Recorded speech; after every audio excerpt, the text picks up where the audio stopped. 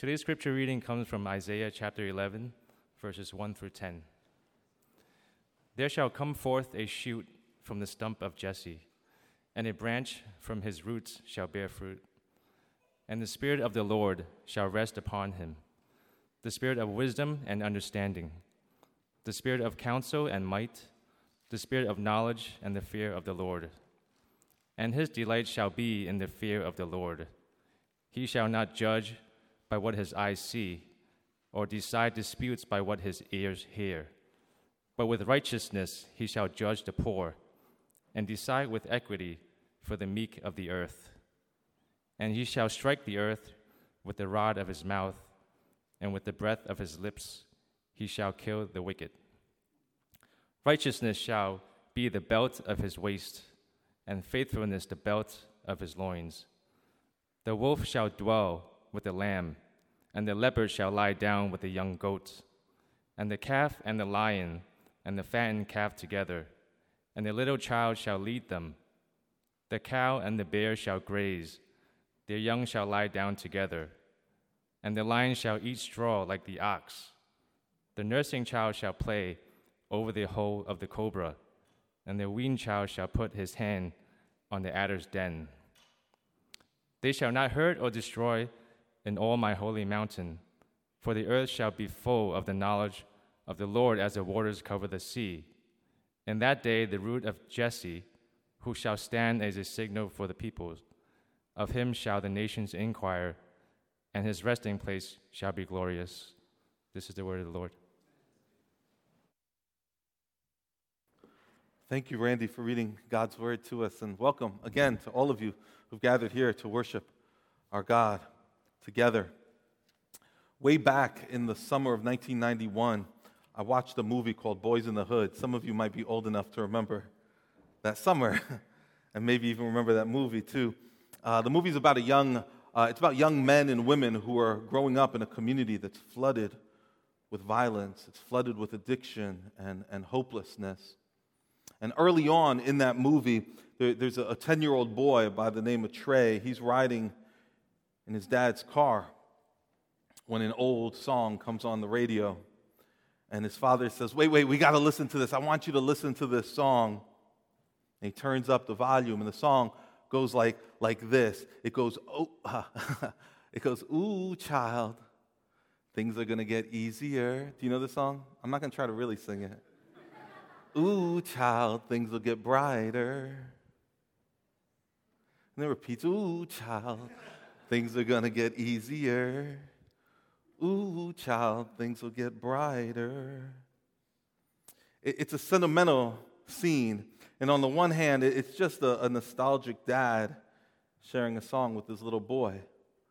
But more than that, it's a poignant moment of fragile hope. See, because this dad wants to believe that things will get better for them, for his family, for his people, for his community.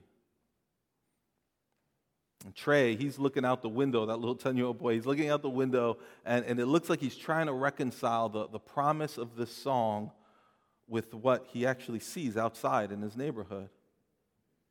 And as they pull onto their block, the cops are there, and his 10-year-old little friend, Doughboy, is in handcuffs.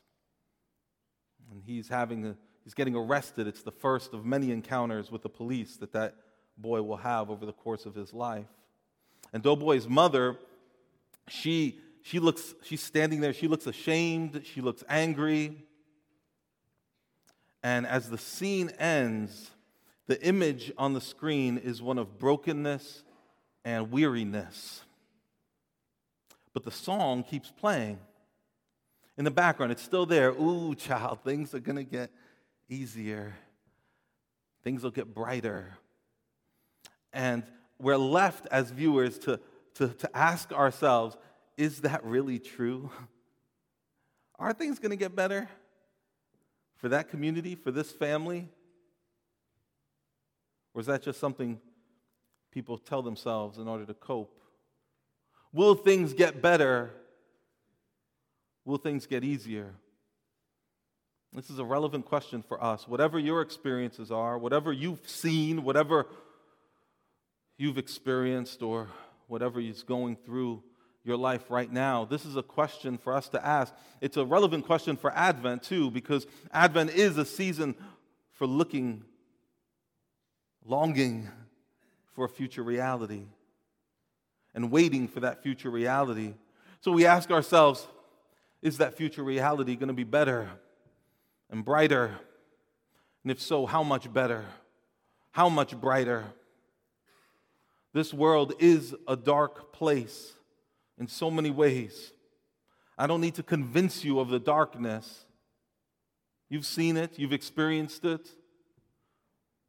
We could ask Sasha and his family to communicate to us the horrors that they have experienced over the past months in Ukraine, but we don't even have to go that far. Will it ever get brighter? Isaiah 11 says yes.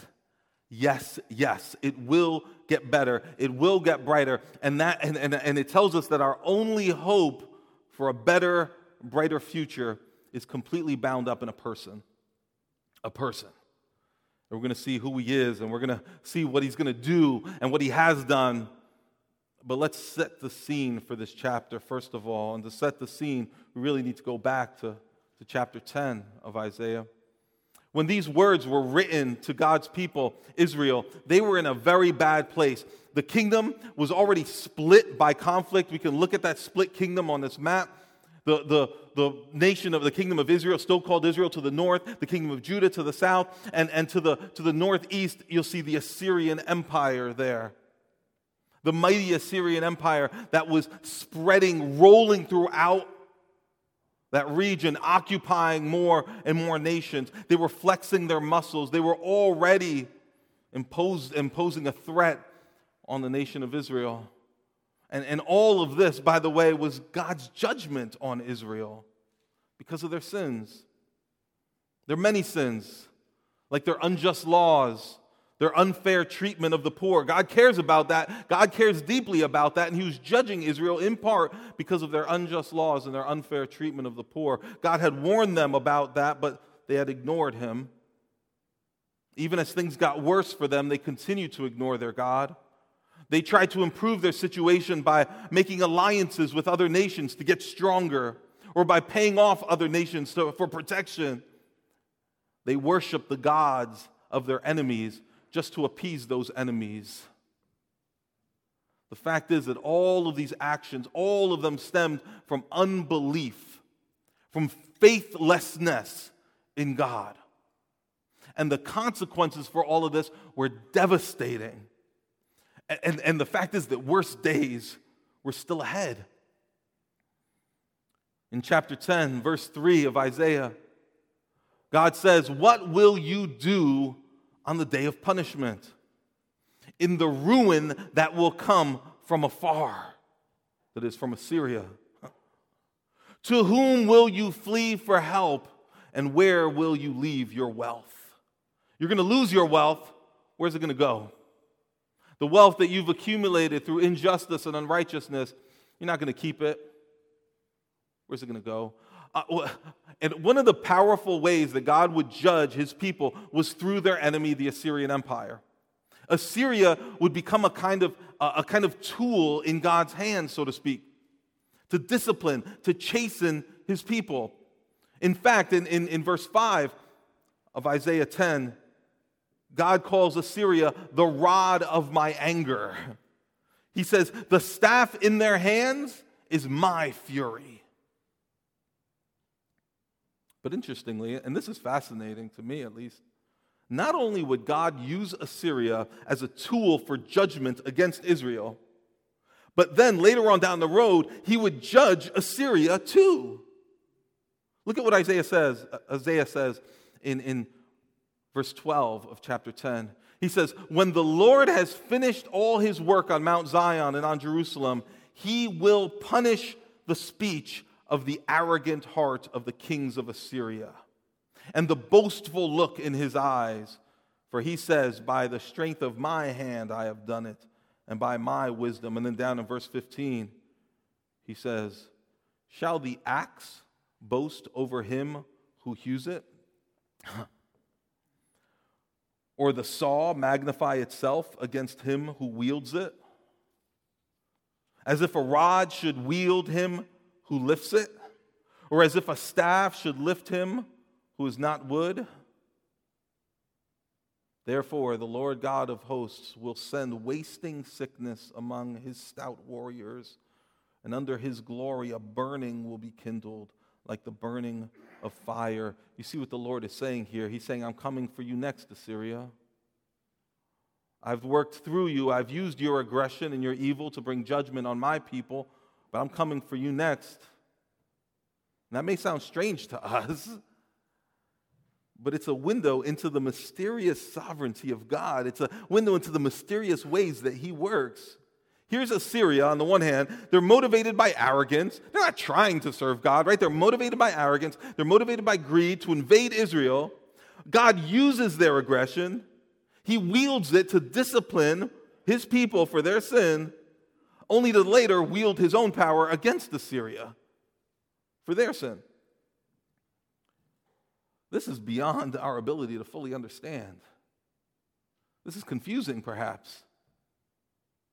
In fact, perhaps all we can do is be awed and humbled by it and be instructed by it and take at least this takeaway here, that if you are a child of God, as God's people, we must be aware of the fact that when we stray from him, we disobey him, we dishonor him, we distrust him, we may very well expect that God will discipline us in many ways. And one of those ways is to use unbelieving people, the world at large, people who do not know him. God may use them to bring discipline, chastening into our lives, to move us to repent and to trust once again in our God. In any case, in chapter 10, that chapter ends with this stark picture of what God is eventually going to do to the mighty Assyrian Empire. It says in verse 33 of Isaiah 10, "Behold, the Lord God of hosts will lop the boughs with terrifying power." He's talking about chopping them down.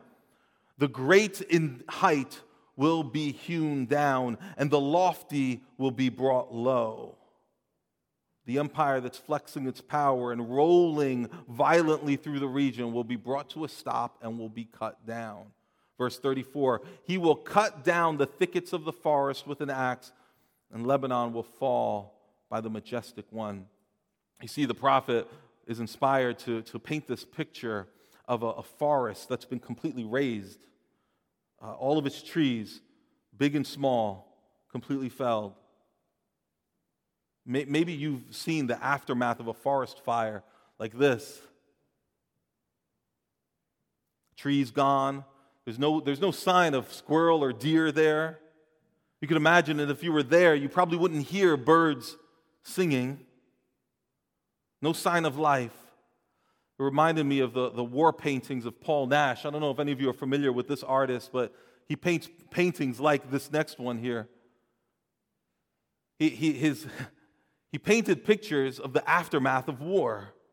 This is a World War I battlefield that had been devastated by bombs and firepower. This is the kind of picture that Isaiah is painting for us too. God told Assyria, "This will be you. I will chop you down, I will burn you down." So, as we end chapter 10, I want us to see that the scene is desolate. It's a picture of the devastating effects of sin. But as we start chapter 11, there's a sign of hope. And that's the chapter that we're really focusing on today. The sign of hope in chapter 11. It's as if that song is still playing. Child, things are going to get easier. Things are going to get brighter. We begin to see that song played out as we read through chapter 11 of Isaiah. Verse 1 says, "There shall come forth a shoot from the stump of Jesse, and a branch from the roots shall bear fruit." Picture that expanse of burnt out logs and stumps. This one single stump, though, we focus in on it. It looks dead. It looks dead, but there's life sprouting from it. There's life that's just beginning to be birthed. And in that single life, there is hope. Isaiah is telling us about a person here. We can look at the next image too. Think about this as a person. He's growing a little bit more. Eventually, fruit will come. The person is a king. The person is Jesus. In the time that we have left, we're going to ask, who is he? Who is this King Jesus? What will he do? And what will his kingdom look like? Who is he? What will he do? And what will his kingdom look like? Who is he? Who is he? Who is the source of hope? What's his character? I mean, we know his name is Jesus. I gave that away already. But what do we know about him? Isaiah calls him a shoot from Jesse's stump. Now, the people of Israel would have known the name Jesse because Jesse was the father of King David, the greatest king that the people of Israel had ever had. The tree that was once Jesse now looks like a dead stump. But new life is sprouting out from it. There's a new king coming from Jesse. A new king would come from his line, but he'd be a different kind of king, different from David and all the other kings that came in that line before him. Here's how. For one thing, David had failed in many ways. The greatest king Israel ever had failed in many ways. He did not always trust God. He made bad personal alliances. He committed injustices against weak people. You want to know how? Look up the names Uriah and Bathsheba. And you'll see how David was tempted at times to treat those who were weaker than him. But this new king would be different. Verse 2 says of chapter 11 that the Spirit of the Lord shall rest upon him. The Spirit of the Lord shall rest upon this new king. Now, you may know this, but in the Old Testament, the Holy Spirit was very active. He was active. He would descend upon Israel's leaders at points to empower them to do God's work. We read of the Spirit coming upon Moses, the Holy Spirit coming upon Joshua and some of the judges. And King Saul and King David himself were filled at points with the Spirit who would come and empower them. But that same Spirit would at times also depart from people when they strayed from God. And so famously, the Spirit departed from King Saul because King Saul had departed from God. King David himself, when he sinned horribly at a low point in his life, he cries out to God, "Don't take your Holy Spirit from me." But Isaiah says that when this better king arrives, the Spirit will rest upon him. Not just come upon him, but rest upon him. That word is packed with meaning. It means that the Holy Spirit would come upon him to stay, to make home there. Matthew 3:16. There's a scene where Jesus was baptized. And it says there that when he was baptized, he went up from the water, and behold, the heavens were opened up to him. Imagine what that must have looked like. And he saw the Spirit of God descending like a dove and coming to rest on him. Rest. It speaks of long-term plans. It speaks of permanence. And behold, a voice from heaven said, "This is my beloved Son, my Son, with whom I am well pleased." You see, the Spirit of God is at home in the incarnate Son of God. The Spirit of God is perfectly at home in the incarnate Son of God. You see, the God of the Bible is one God. There's only one God in the Bible, true God. But he exists in three persons: the Father, the Son, the Holy Spirit. And here in Isaiah 11, it's as if Isaiah is alluding to all three persons. He says, God the Father promises that God the Son will come as a man, and God the Spirit will rest in him. Now look at this, because I find this amazing. Look down at verse 10 of Isaiah 11. In verse 10, Jesus, this promised king, is not called the shoot of Jesse. What's he called? He's called the root of Jesse. He's the shoot of Jesse. He's also the root of Jesse. Isn't that interesting? In other words, he's the one from whom Jesse came. He's the shoot and the root. He is descended from Jesse, but he is also the source of Jesse and the source of all humanity. He is fully man and fully God. That's the king that Isaiah is talking about here. Verse 2 goes on to say that he possesses the spirit of wisdom and understanding, the spirit of counsel and might, the spirit of knowledge and of the fear of the Lord. Jesus is the wisest, smartest, most insightful man who ever lived. In fact, he's the smartest, wisest, most insightful person who ever lived. He doesn't struggle to determine what's good and better and best like we do. He always knows what to do, when and how. And he has the ability to do what he knows is best because he has divine power at his disposal. And this King Jesus, he knows you intimately. He knows me intimately. He knows what's best for you. He understands your most complicated, impenetrable problems and wrestlings. He knows them fully. And he has the wisdom to guide you through them. If you'll trust him. If you will trust this king and what he tells you, he will guide you through to navigate those perplexing troubles. In fact, his word is filled with wisdom for you if you'll receive it. What else does the king possess according to verse 2? It says there that he has the fear of the Lord. The fear of the Lord. Isn't that interesting? Does that sound odd to you? Why would the Son of God fear the Father? Why would God the Son fear God the Father? Here's one way to think about it. What we fear most will control us, and if we fear the wrong thing, it will corrupt us. When we fear the wrong thing, it corrupts us. Israel's rulers feared their enemies, so what happened? When they feared their enemies more than they feared God, they compromised. They worshiped other gods to appease them.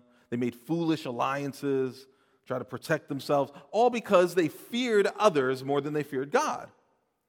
This has been true throughout history. So fast forward into the New Testament period. Leaders in Jesus' day, they feared what? The Pharisees. They feared losing power. They feared losing respect. They feared losing control. This is true of the Pharisees. It was also true of Pilate, the Roman governor, who folded in the face of the fear of his constituents, made an unjust decision out of fear. They were corrupted by fear, and it left them unable to lead justly. I think it's safe to say that many of our elected officials don't fear God. I know that there must be exceptions, but I think it's true that many of our elected officials don't fear God. Perhaps they fear losing votes. Perhaps they fear losing power. Some of them might use God's name to garner favor with a particular voting bloc. But that only reveals what they really fear. Losing to their opponents, losing the trust of their constituents, losing influence. So it's that fear that drives them, and it corrupts their ability to lead with integrity and to lead with justice. But here's where we're going. For Jesus, there's only one person he fears. There's only one whom he aims to please at all costs. It's God the Father. And this is what it means when we hear that he is filled with the spirit of the fear of the Lord. And by the way, it's not just leaders who get corrupted when they fear the wrong things, right? And when they don't fear God. It goes for all of us. Why do people cheat sometimes? It's because they fear failure. Or they lie because they fear punishment. Or we pretend because we fear rejection.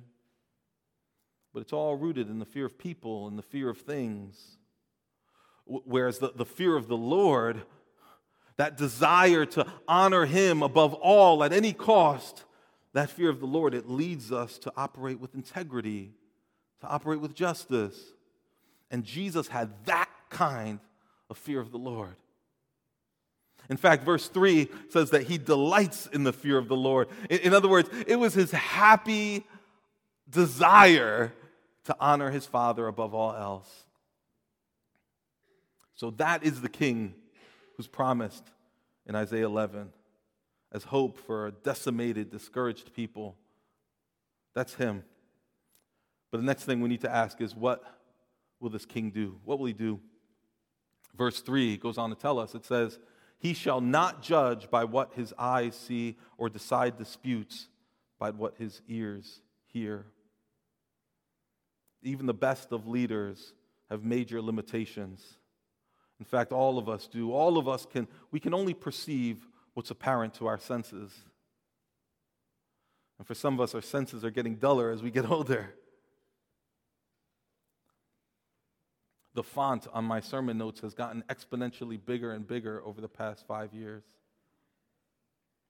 I'm at size 16 right now. Can you believe it? And I'm still backing up to be able to make sense of it. But not the Messiah. The Messiah, He perceives the heart. He perceives the deepest motives of the heart. No matter how complicated those motives might be, sometimes we don't even understand our own motives, as tangled as they are. Oh, He sees them. He perceives them perfectly, clear as day. So when this king, when he settles a matter, he does it with perfect insight. He's never impulsive. He's never uninformed. He never jumps to conclusions or misinterprets your problems or mine. And that's, again, why you can trust Him. That's why we can trust Him. You can trust His word to speak into your life with complete authority. He is the only person who you can give complete blank slate authority to speak into your life, and you can say, if you say it, I will believe it. Even when what He says conflicts with your own intuition. Even when what He says conflicts with your own experiences. Perhaps especially then, you can and must say, because of who you are, I will trust you. And I will trust your every word. Verse 4 says that with righteousness He shall judge the poor and decide with equity for the meek of the earth. Who is it that usually holds power and influence in most societies? Isn't it usually the wealthiest? And who is it that's most likely to be treated unfairly by those in power? It's the person with little money, isn't it? The person with the fewest resources to defend themselves. The person with the least power. But this king, he insists on treating all of us with equity and justice. In fact, in the final estimation, it's the lowly who will find themselves lifted up by him. He says so. This king does in Matthew 5:5. He said, "Blessed are the meek, for they will inherit the earth." The weakest, the lowliest will get everything. You see, Jesus will redirect the flow of power in the world toward the humble. This is what this Messiah King promises to be and do. And we have to ask the question as we read this, do I believe in Him? Do you believe in Him? Because these are big claims. When campaigning politicians make promises, we're skeptical, aren't we? When campaigning leaders or new leaders, when they trumpet their ideals, some of us, we get suspicious. Because they will often present themselves as virtuous and trustworthy. But are they really? We had a president who said that he's never asked for forgiveness. And Isaiah 11 comes along and says, makes a bigger claim. It says it promises us a king who has never truly had to seek forgiveness because you're sinless, and yet he gave up everything to get us the forgiveness that we need. Some of us have heard about this king so many times. Isaiah 11, these realities, they must push us to ask, do I trust him? Do you trust him? And if not, if you're not trusting him, why? What is it about him that makes you think these claims are false? I'm not trying to pressure anyone, but I am asking, why will you not believe if you haven't believed in him? What's keeping you from trusting this king? Because he came, just as he promised to come, he came. He hasn't finished all that he's going to do, but he will. We'll talk about that in a minute, but he did come, and he died, and he rose again for devastated, desolate, desperate, discouraged people.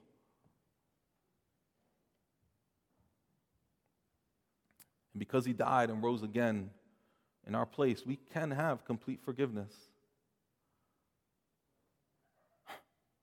For all the ways that we've ignored God, for all the ways that we've refused to obey and honor him, for all the unwise alliances we've made in our lives, so that we wouldn't have to trust him. This shoot from Jesse's stump allowed himself to be cursed and hung on a tree, a wooden cross for us. What's keeping you from trusting him and from trusting everything he says? He wants you. He wants you, and he will welcome you into his kingdom with open arms. Let's end by thinking about what this kingdom will look like. What will his kingdom look like? In verse 6, Isaiah shifts to a whole new set of stunning images. He describes this future reality. It's the opposite of a burnt down, chopped down forest. No, this new set of images is filled with vibrant life. He describes a future reality. He's describing the renewed world that the Lord will create when he returns. It's what we often call the new heavens and the new earth. I love that term, the new heavens and the new earth. You know, that language comes directly from Isaiah 66. But the imagery here in Isaiah 11 is about that. Look at it. Let's read verse 6 and 7. The wolf shall dwell with the lamb, and the leopard shall lie down with the young goat. And the calf and the lion and the fattened calf together, and a little child will lead them. The cow and the bear shall graze. Their young shall lie down together, and the lion shall eat straw like the ox. That's how Isaiah describes the world when Christ comes to finally eradicate every last vestige of sin, every effect of the curse. His kingdom has no room for any of that. When he returns to make all things new.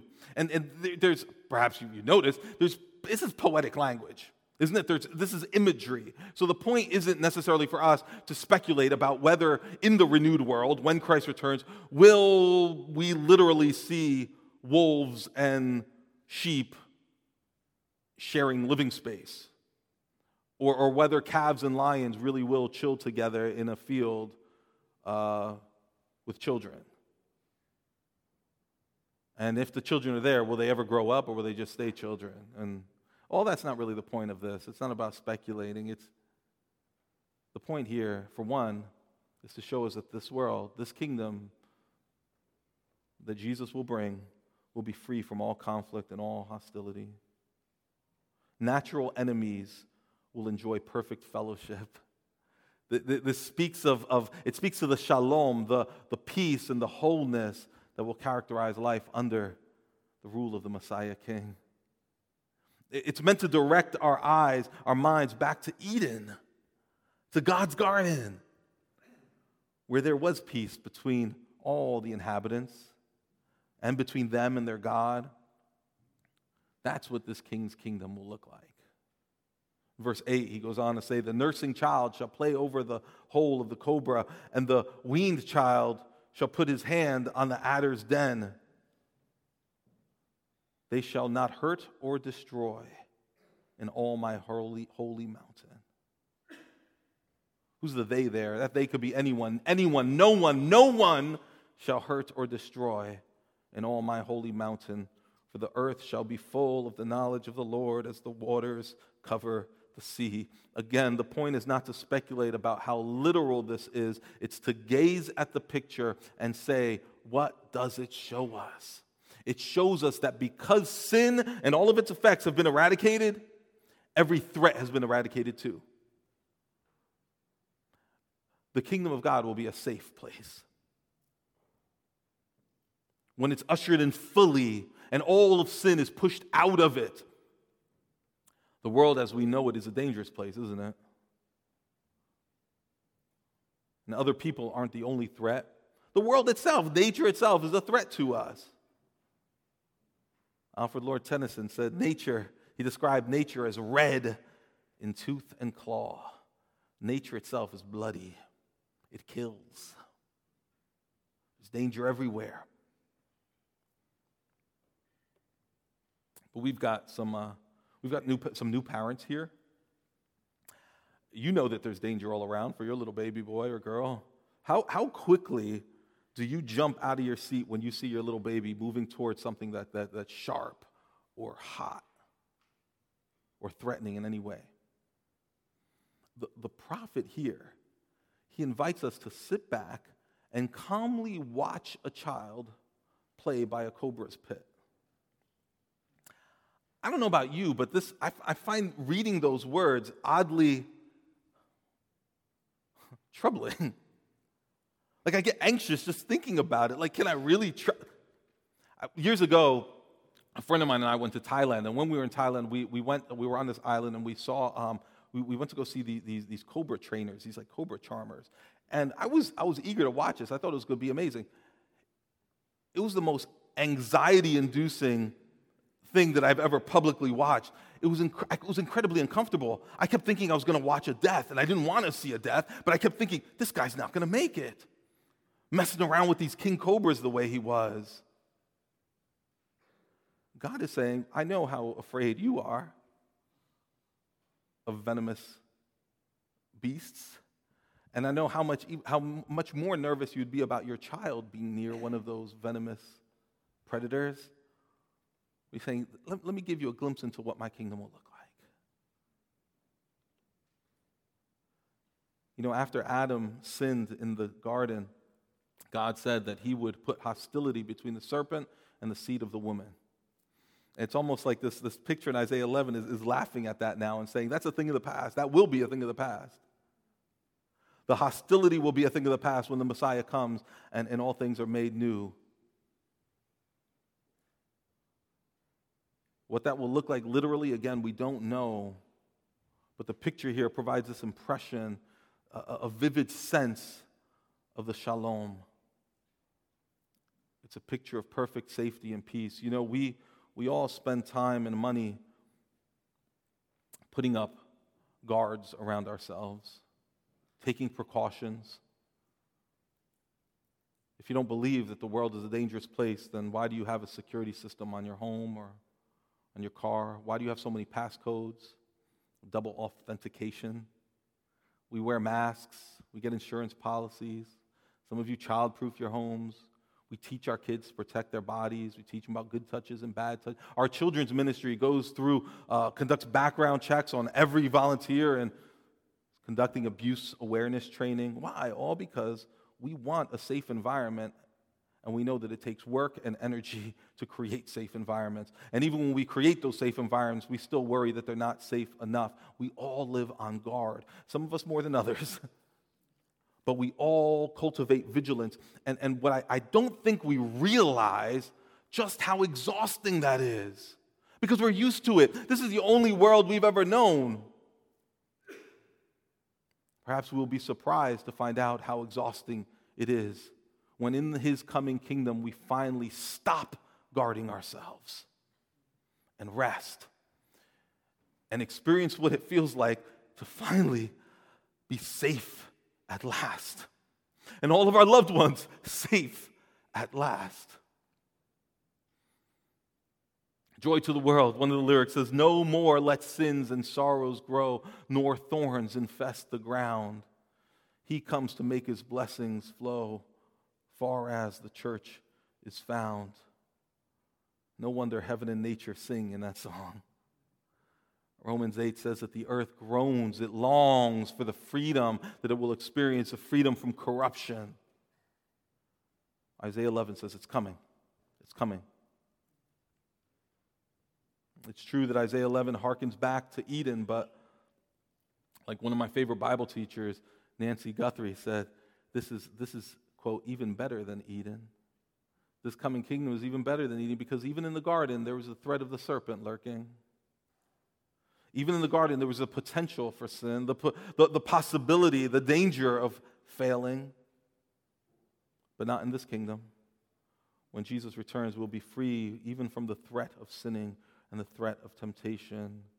No longer will we have to be sober-minded, watchful, because our adversary, the devil, prowls around like a roaring lion seeking someone to devour. 1 Peter 5:8 won't apply in that kingdom anymore. No. According to Isaiah 11, we see a lion roar in that kingdom. We can wave and say hi. No threat. It's better than the fragile safety of the garden. This is the whole earth will be made his holy mountain. And verse 9 says, "The earth shall be full of the knowledge of the Lord as the waters cover the sea." Full, covered with intimate knowledge and experience of God. There's no room for sin. There's no room for sadness in that kingdom. There's no room for death or suffering. It's almost like God is singing a song through his prophet and saying, my child, things are going to get easier. Things are going to get brighter. They're going to get better. You don't even know, you can't even imagine what I have in store for you. Next week, we're going to look at who this kingdom is for and who this king is for in verse 10 and down through the end of the chapter. But for now, I just want to leave you with a couple of takeaways. Quick questions in the form of quick questions. The first one is this. Do you have hope that the world's problems will ever be healed? Do you hope that the world's problems will ever be healed? Or have you settled into believing that this is what it is and it's what it always will be? If you do hope that the problems of the world will be healed, where do you expect the solutions to come from?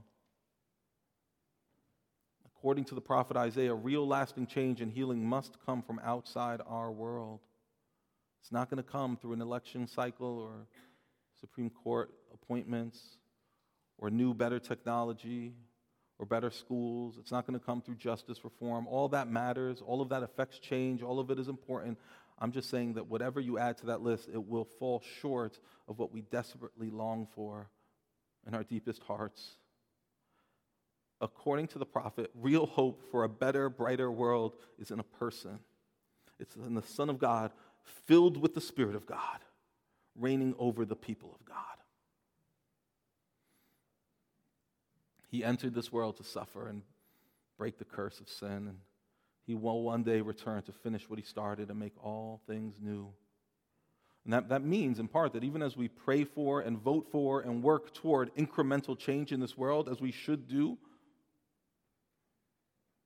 the only way to keep from exhaustion and discouragement, to keep from being overwhelmed and giving up, is to know that it will one day not just get a little bit better, but infinitely bright. My last question is this. Do things look desolate in your life? Do things look desolate in your life? If so, you need to know the story has not finished yet. You're somewhere in the middle of the story. It's not over, and I want to encourage you to trust this King. He will, in fact, bring complete renewal to the world when he comes. But even now, he can bring renewal in personal, smaller but real ways in your life.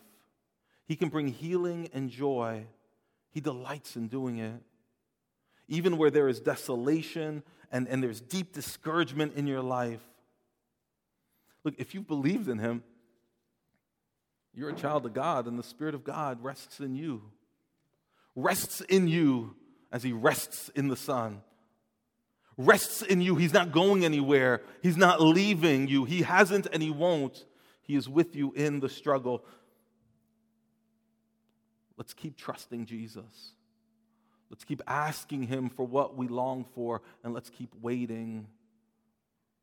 St. Augustine said, what is soon to God seems late to our longing. To God it's soon, but it feels so late to us. But he's not late. So keep waiting for him to work now and for his return. I'll end with these words from the brother of Jesus named James. He wrote these words to discouraged people who wanted things to get better. Let's receive this. And if you're not struggling and longing for things to get better, some of your brothers and sisters and neighbors are. So receive this for their sake. And let's believe it together. Be patient. That means persevere. Don't give up. Therefore, brothers, until the coming of the Lord, see how the farmer waits for the precious fruit of the earth, being patient about it until it receives the early and the late rains. You also be patient. Establish your hearts, for the coming of the Lord is at hand. Let's pray.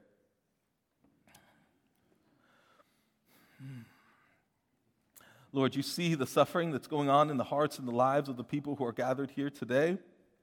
You see the suffering that's being experienced in their families.